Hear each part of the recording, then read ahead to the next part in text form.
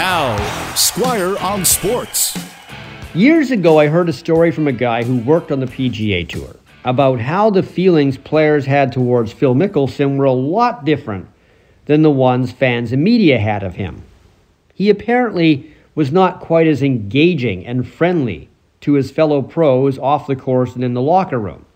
Now, maybe it's because Mickelson won a lot and was quite popular and there was jealousy, but the same source said the same players who weren't fond of Mickelson did all love Tiger Woods, who of course won way more than Phil and anybody else and was also way more popular.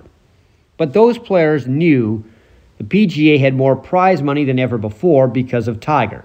Fast forward to now, and players still seem to have different feelings about Mickelson.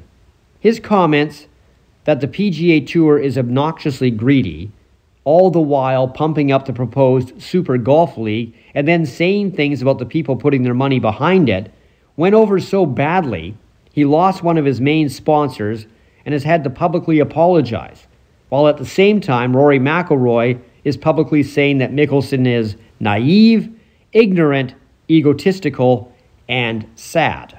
This golf league has Greg Norman involved in it as well, and it's trying to pry big stars away from the PGA by offering money and also having tournaments with small fields and no cuts.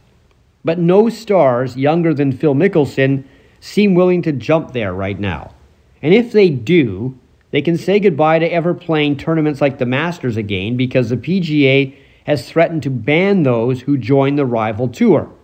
Now, this possible other golf organization will likely force the PGA into making some alterations about how it does business to keep its stars happy. It will have scared the PGA enough to force some changes. But what it hasn't changed, apparently, is the way a lot of players feel about Phil Mickelson. Squire on Sports on 980 CKNW.